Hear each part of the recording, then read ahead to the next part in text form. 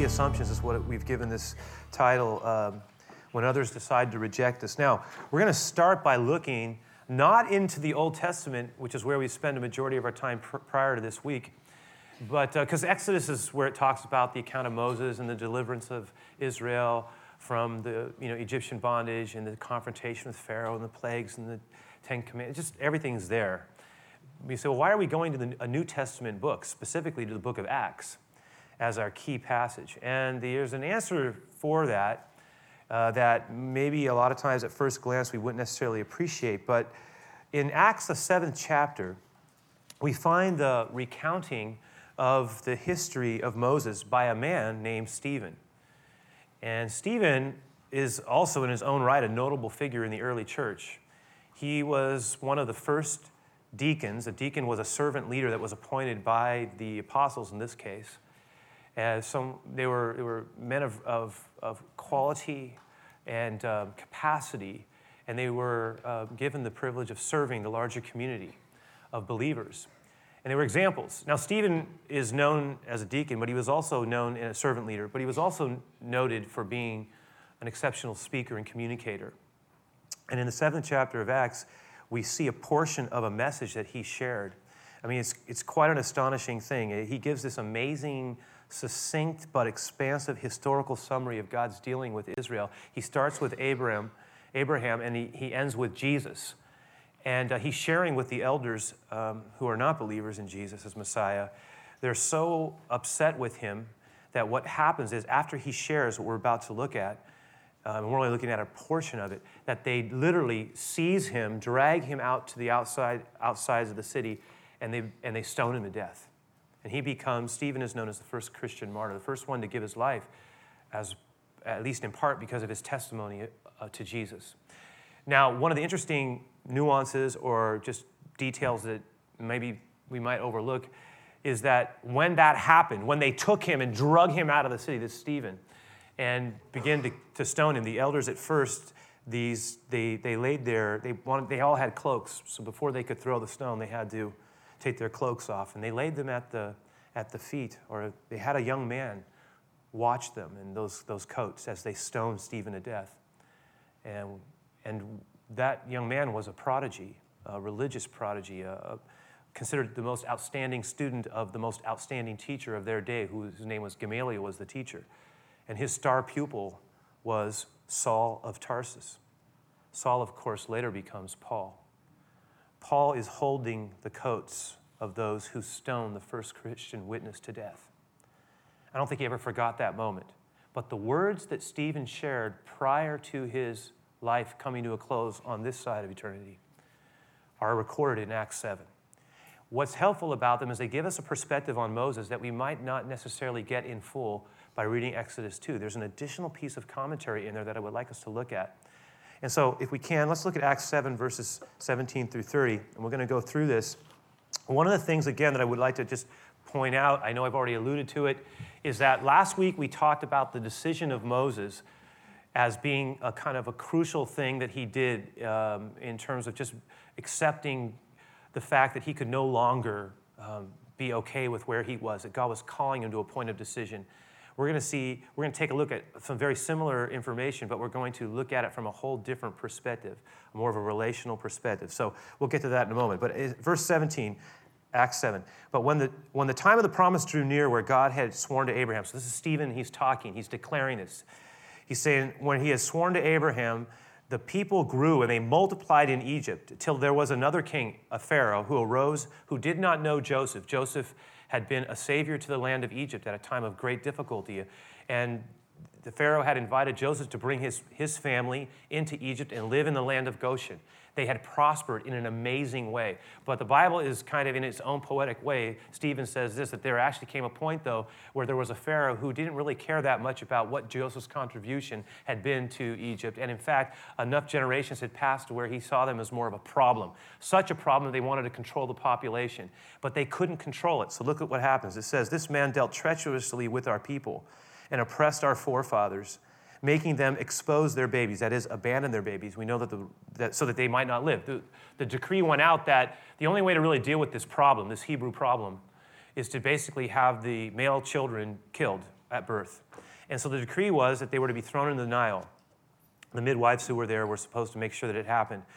Of course, we know that Moses' parents, and we talked about this a few weeks back, they rebelled against the king's command. And even though they couldn't do much, they did what they could, and they took a chance. And they, out of the bulrushes, they crafted an ark of sorts, and they filled it with pitch, a kind of way of making it so that it wouldn't sink, it would float. And they placed their baby Moses into that ark, and they said, Lord, perhaps you will save him.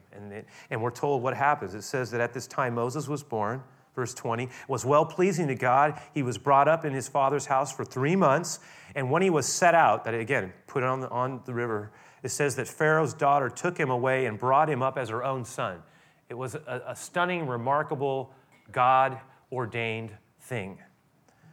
And Moses, we're told in verse 22, was learned in all the wisdom of the Egyptians and was mighty in words and deeds. Now that is something we are not told specifically in the Older Testament's account. We can read into it. It would have been something we would have surmised. But Stephen makes it very clear that he's basically saying this. Let me tell you the kind of training Moses had. He was trained in all the wisdom of Egypt. Now, we read that. You understand, Egypt was one of the most advanced cultures of its day. I mean, it's stunning.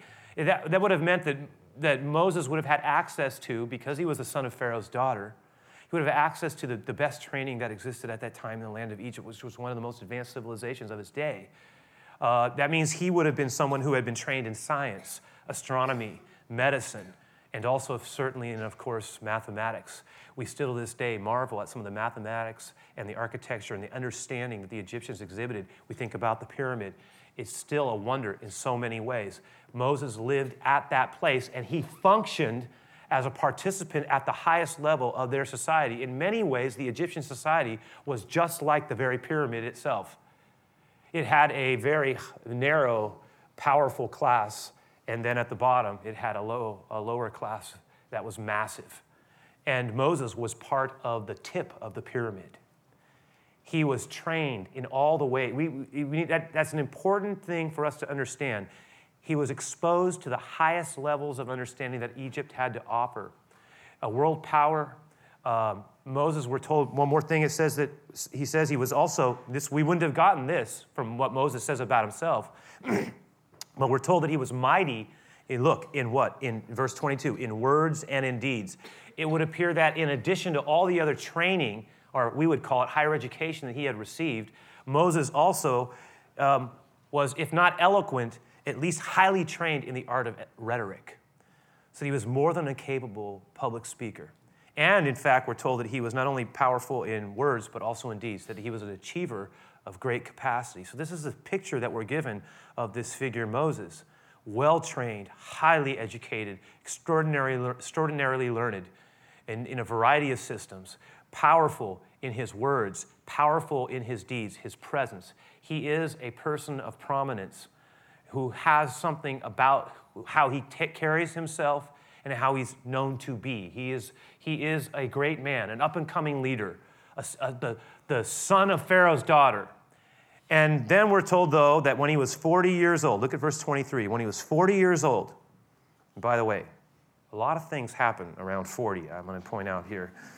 The 40s are one of those seasons where either you're approaching it, coming out. It's an interesting time of life where a lot of people grow restive. It's a time where you still feel young, but at the same, you have energy and vigor usually, but you realize that things have changed a lot, and it is not uncommon for people about this period in life to begin to look at things in a whole different way and begin to evaluate and think about where things are going in a slightly different way than what has been before. There's something about that marking point. It's often a time where people weigh out where they've been, think about where they're going. And I think it's worth noting that it was at this period in the life of Moses, his post-youth, if you will, that while he was enjoying, let's just put it this way, he was enjoying the high life. He was a person of privilege. He had power, he had anything he really wanted, in terms of just was made available to him. He had perceived pedigree, if nothing else. He really had all the world.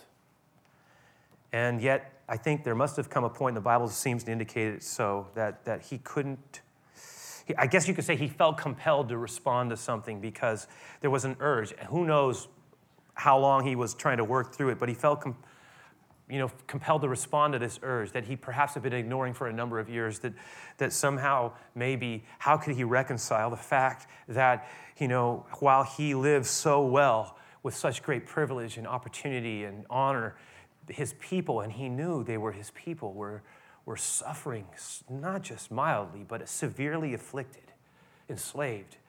That he was literally living off the backs of his own people. It was a very difficult thing that he must have had to work through while he is enjoying everything. His own family is suffering as slaves. And perhaps in his heart he had always sensed, but maybe even people had told him directly in different ways, do you understand, Moses?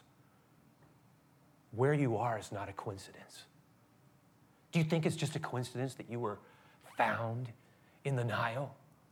That somehow God, of all the boys that were born, there were babies that came, all the male children, that you alone, why do you think you alone have lived?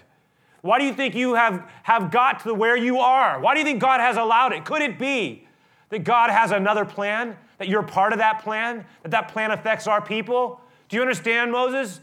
Maybe Moses, it seems like he got to the point where he began to realize that God was calling him to try to do something, that he could no longer reconcile the great disconnect between where he was and where his people were and how they were suffering and how God had a plan for them. And yet what was that? What did it all mean? You can hear Moses working through that. And notice what it says. Go back to verse 23. It says, and when he was 40 years old, it came into his heart to visit his brethren, the children of Israel. So he wanted to go see and take a closer look at them and how they were suffering. And it says, and seeing one of them suffer wrong, and we looked at this last week, he defended and avenged him who was oppressed. So he goes down to take a closer look at the plight of his people, implying that for a large part of his life, he never actually did that. And as he did on this particular occasion, he's watching as one of them is being beaten. And so beaten that and we know that Moses, one of the issues that Moses has, and it'll show up again, and we've talked about it, is he's got an anger. And when he sees the Egyptian beating his countrymen, or his own brothers, as it were, as it's called, his anger, it says he not only defends him, but he avenges him. He kills the Egyptian, and he buries him under the sand. And this is what we're told here. And he supposed that his brethren, look what it says in verse 25. It says he supposed that his brethren would have understood that God would deliver them by his hand. So there's some recognition. At this point, Moses is thinking, you know what, I'm giving this all up because God obviously in some way wants to use me to deliver his people. That's the burden he feels. It says that he assumed that his brethren would have understood that it was God who would deliver them by his hand, but they did not understand it. And the next day, look what happens. He appeared to the two of them as they were fighting. So he goes back down the next day. He sees two of the Hebrew men fighting amongst themselves. And he gets in there and what does he say? He says, he tries to reconcile them. He says, men, you're brothers. Why are you wrong one another? Why are you treating one another? You're not enemies.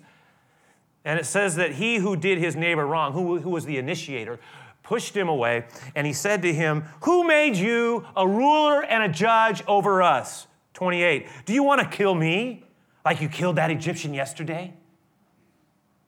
And at that point, fear began to run all over Moses as he realized, oh my goodness, if you know, it's just a matter of time before home. And it says here that then at the same, Moses fled. He fled for his life. And indeed, Exodus tells us Pharaoh was on his tail. He leaves Egypt as a fugitive, a murderer. And he's running for his life. And it says in verse 29, he becomes a dweller in the land of Midian, where he had two sons. Now, the land of Midian, you can still go to the region today, east of Egypt, south of Palestine, right above the Gulf of Aqaba. It's there. It's a wilderness place in so many ways. In Moses' day, he runs across at a well through unique circumstances that we're going to just take a look at in the coming weeks a little bit more. He meets a man whose name is Reuel. He's also known as Jethro.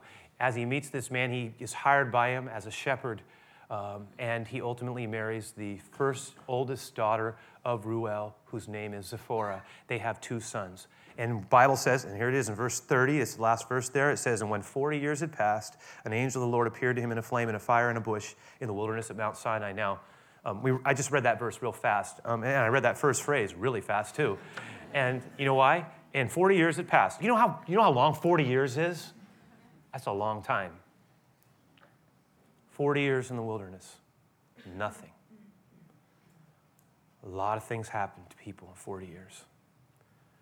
And so this is the picture that we're given. Now, I would like, in the time that we have left, to turn back a little bit. Again, I mentioned the big decision of Moses to give up the passing pleasures of sin, as it was called, the treasures of Egypt, the temporal treasures of Egypt. He made a decision to identify himself with the people of God and to suffer with them rather than to enjoy the temporal pleasures. See, that was the phrase in Hebrews. It talks about the decision of Moses. That's the big picture. I want to look at the little picture of this exchange. I actually would like to ask us to think about how what happened here to Moses plays out in our lives relationally. And so I want to put something on the board here. Number one, I want to suggest that there are going to be times when, despite our best intentions, we will be misunderstood. And I think this just comes out so clearly here. And it happens all the time in relationships. I mean, it certainly happens in marriage. Sure, my wife and I have been married for 25 years. Last August, it was his 25th anniversary. We were talking about just our lives together, and we were chuckling together. We were talking about, just you create a life, you create memories, you laugh, you cry together, you fight, you forgive. You try to keep love growing, try to stay committed. We were talking about how neither one of us had ever seen our own homes last as long as ours has. And what a testimony to the grace of God that was. And how grateful we were for that. And the reason I share this is the only story I really have, but we were talking about how, remember that one, last night we were talking about it. Do you remember that one couple we ran into when we were married for a few years, and they were going to get married, and he said to her, he says, we've come to a decision. And we said, really? He said, yeah. They said, yeah, we've decided, we're never going to argue when we're married. And I said, wow,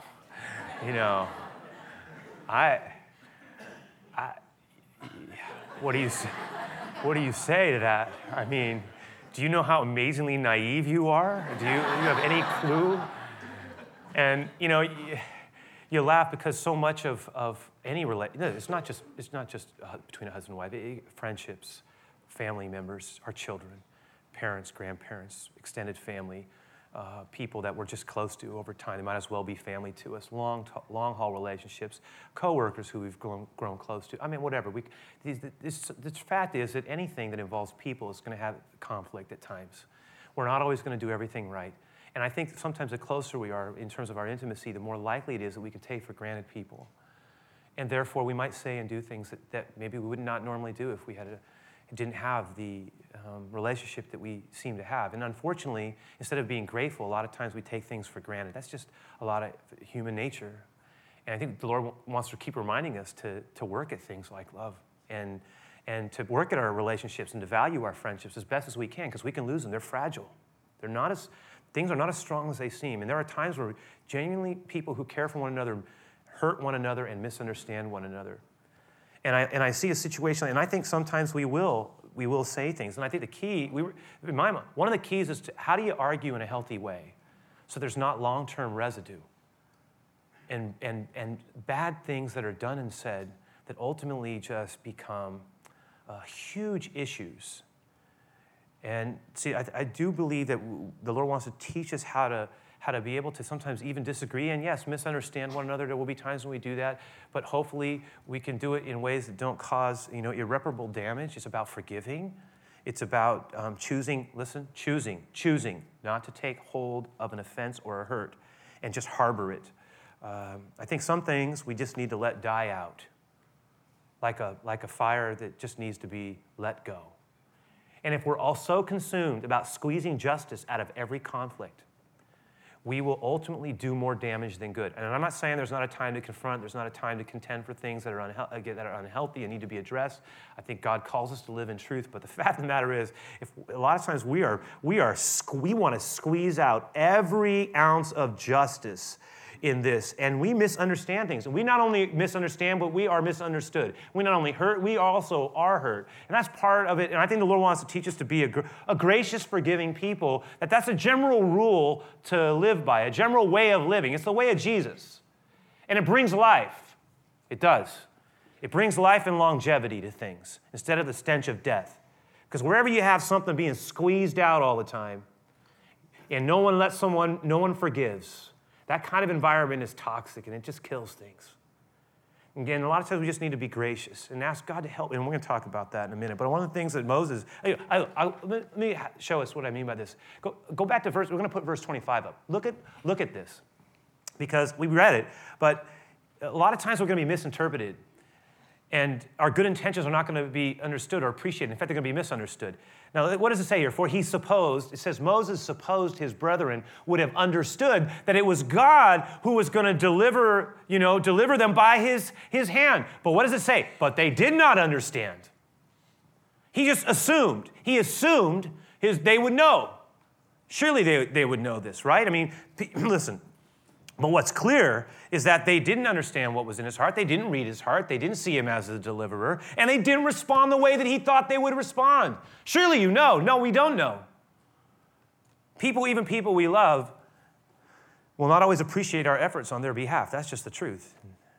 And may not even, look, there are times where we do something that we think we're going out of our way. And we may not even get a fleck of gratitude. I mean, not even a thank you in a whispered tone. I mean, nothing. In fact, we did it out of a good heart, and now by the time we're done, we're mad because you didn't even say thank you. There was no acknowledgement of it. In fact, if anything, there are times where we do something out of our heart, and we're extending, and that may happen to us as well, by the way. Remember that. But we do it, and instead of even getting appreciation or an acknowledgement or anything, we get not just silence, we get an accusation, almost criticism. You're just trying to manipulate the process here, right? And that is like, what do you know? You've totally misunderstood my motive here. It's not what I'm doing. I look at this. What do we do when people don't respond the way that we assume they would to our gestures? Or what do we do when it's like, in Moses' case, do you recognize that I'm not just doing this? You think I'm putting my life on the line for you? God's doing something in my life. Surely you see this, right? I go back to the scene. It's like Moses says, hey, wait a minute. I put my neck on the line for you guys.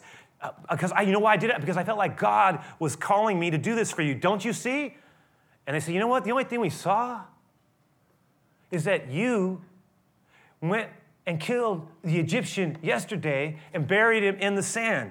And you know what? And the implication is you murdered that Egyptian, and now you're trying to get in the middle of look, you think you're better than us. Right? But I'm going to ask you a question. And this is Moses gets in there, right? He says, don't break it up, guys. Don't do this. You're brothers. He said, no, you think you're better than us. Who made you, and this is the word, who made you a judge and an arbitrator? Who gave you the role of the guy who's going to tell us what to do? We don't recognize it. Rich boy. Took a little liberty there, but that's what's implied. Why don't you get back into your fancy chariot with your fancy clothes? Because I don't know if you've noticed, you're in the wrong district. We don't recognize anything. We don't want you. And that leads to the second piece here. Not only are there going to be times when we're going to be misunderstood, but there are going to be times when we're going to be literally pushed away. And I do differentiate between the two, because it's one thing to say, you know what, I assume that you would understand and you didn't understand. That's one thing. There's another thing to have someone say, you know what, why don't you get away from me? And I'm going to show you, look, pushed away by people, that is hard. In fact, in the 27th verse, and we'll just relook at it again, and we'll put this one, again, put it up just because I think by looking at it, you see it. But he who did his neighbor wrong, what does it say he does? He pushed him away. So he comes to him and he says, don't fight. And the guy, this is what, okay, you read the verse and we go, oh yeah, he pushed him. Get away from me. Pushes, there's a physicality to that. Get away from me. Don't you? Who are you? Who are you? You don't tell us what to do. It's a push away. You see it? You can feel it. It's there. It's like, get away from me. And there are times where people, when we're trying, and what is Moses doing? I'm trying to look, don't fight your brothers. Wait, get away from me. Who made you? Who made you any judge over us? Don't you even think about it. Don't you tell us what to do. Get away from us. Right? That's the passion in the verse. And there are going to be times in our lives where it may not be a physical push, but it might as well be something close to it, because it's like we're trying to help. We're trying to bring peace. We're trying to talk about truth that's going to be healing. Or maybe we're feeling like, I'm just trying to do something here. And you know what we get away from me.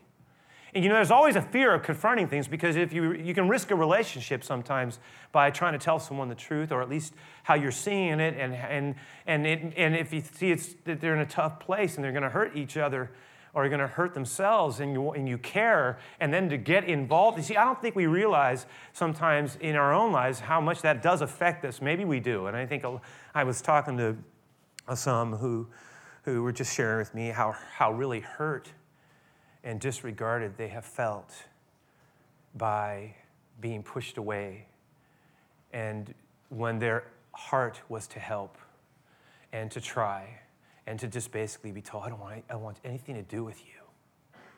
And how difficult that can be, especially when we feel like we have something to contribute, we have something to bring, we have something to offer. Because I care, I love it. It doesn't matter, get away from me. And there's this idea life is filled with moments where this happens.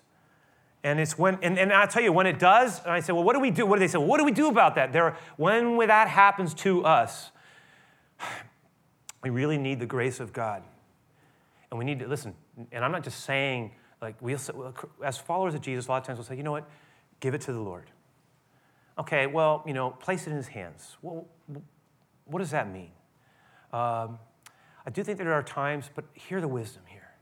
There are times where we are being so consumed in a rejection, or so angered by someone who's pushing us away, and we're trying to help, and we care so much, we want to help, and we desperately want to try to rescue that situation, and they're not just killing themselves, they're killing us, right? And they won't let us in. And there are going to be times where, and every one of us is going to have it most likely at some point in our lives, where we're going to have to be okay. Listen, I mean, okay with the fact that we can't make someone do what they don't want to do. Sometimes we're going to just have to accept that. And that's not easy. Sometimes we're just going to have to say, Lord, I do give this to you. Now, what does that mean? For me, it helps me to think of the literally to pray and just say, Lord, I put this in your hands. I do. I take it, and I'm so, because sometimes we're so hurt, we're so angry, we're so bitter, we're so resentful that because we're not being allowed, or we're being disregarded, that it really does affect us, and then we hold it. It can happen in a friendship, happens in families all the time, and it begins to define us. It's like one of my professors in school used to say to me, and I remember it was so simple, and yet I go, wow, that's why you're the professor, right? Because he goes, Terry, what you won't let be won't let you be. I thought, But I got it. I said, you know what? I know what you mean. Because when you hold it so hard, you keep thinking about it, keep mulling over it, keep nurturing it, it starts to define you. What you won't let be won't let you be. Leave it with the Lord. There's some people say, you just come and you just say, Lord, help me.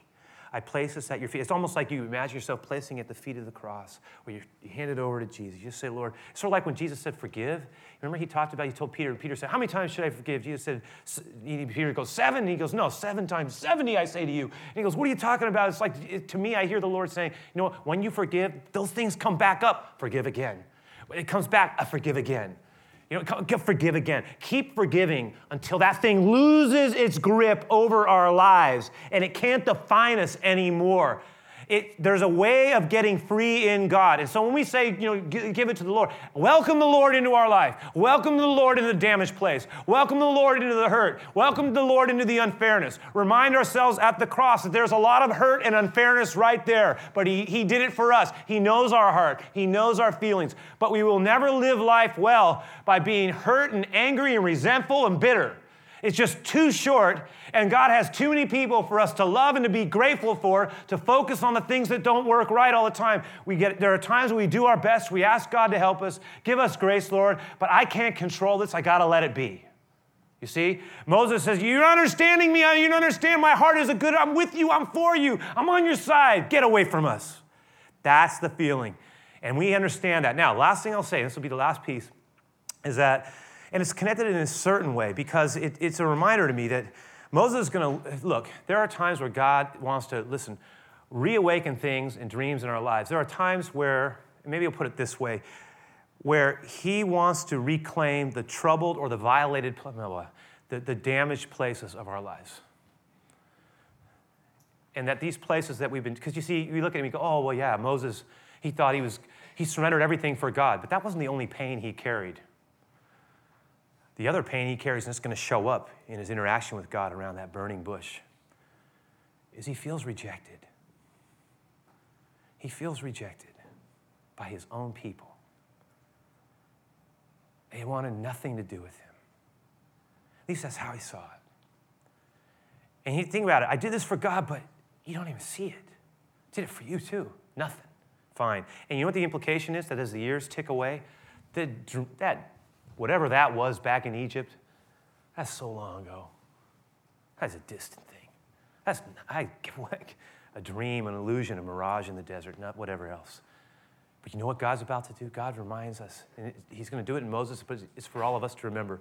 He's a God who awakens things. He awakens. So much of this series is about dreams. It's about how God can reawaken things in our lives, how God can ignite for the first time certain things that we've never had happen before in us. God's an amazing God. And if we're open to his work in our lives, he can set us free.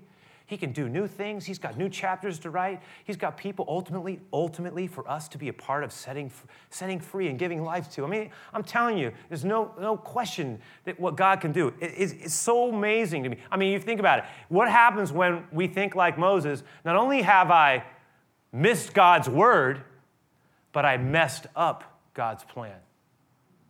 I didn't just miss his word. I thought I knew. I didn't. Obviously didn't. But I did worse than that. I messed the whole thing up. Forget it all. But see, God is a God of mercy. Second, third, I mean, God keeps working in our lives. He keeps contending with us. He's challenging us to grow, to get better, to get through things, to not be defined by stuff that would just hold us back, our past, our relational breakdowns that can so easily just define us, and defeat us, and discourage us, and devour us away. Look, the closing song we're going to share is called Mercy Will Prevail. It has everything to do, and it's a very poetic song. And one of the things I love about the song is it leads us right to the cross, which is where I think we ultimately need to go.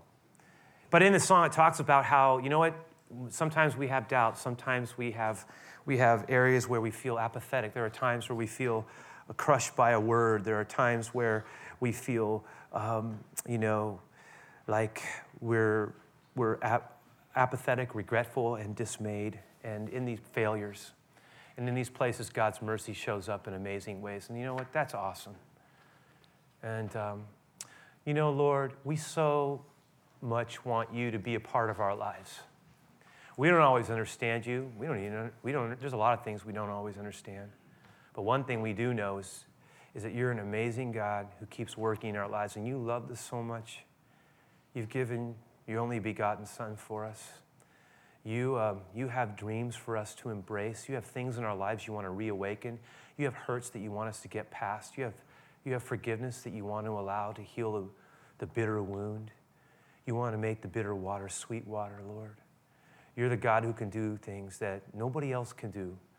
No one else can do it. You can do it. And so, Lord, I just want to pray that as we close this service out, that you would just remind us to not hold on to things, not just be defined by the hurts of our lives, but to seek to be the people of blessing that you have called us and birthed us to be. And just pray for that. Let mercy prevail in our lives. Let the grace of God prevail over our lives. We welcome you into these lives. Bless this closing song. Bless our time of giving, as many of us do this, as an expression of our commitment to you, Lord. We ask this in Jesus' name we pray. Amen, God.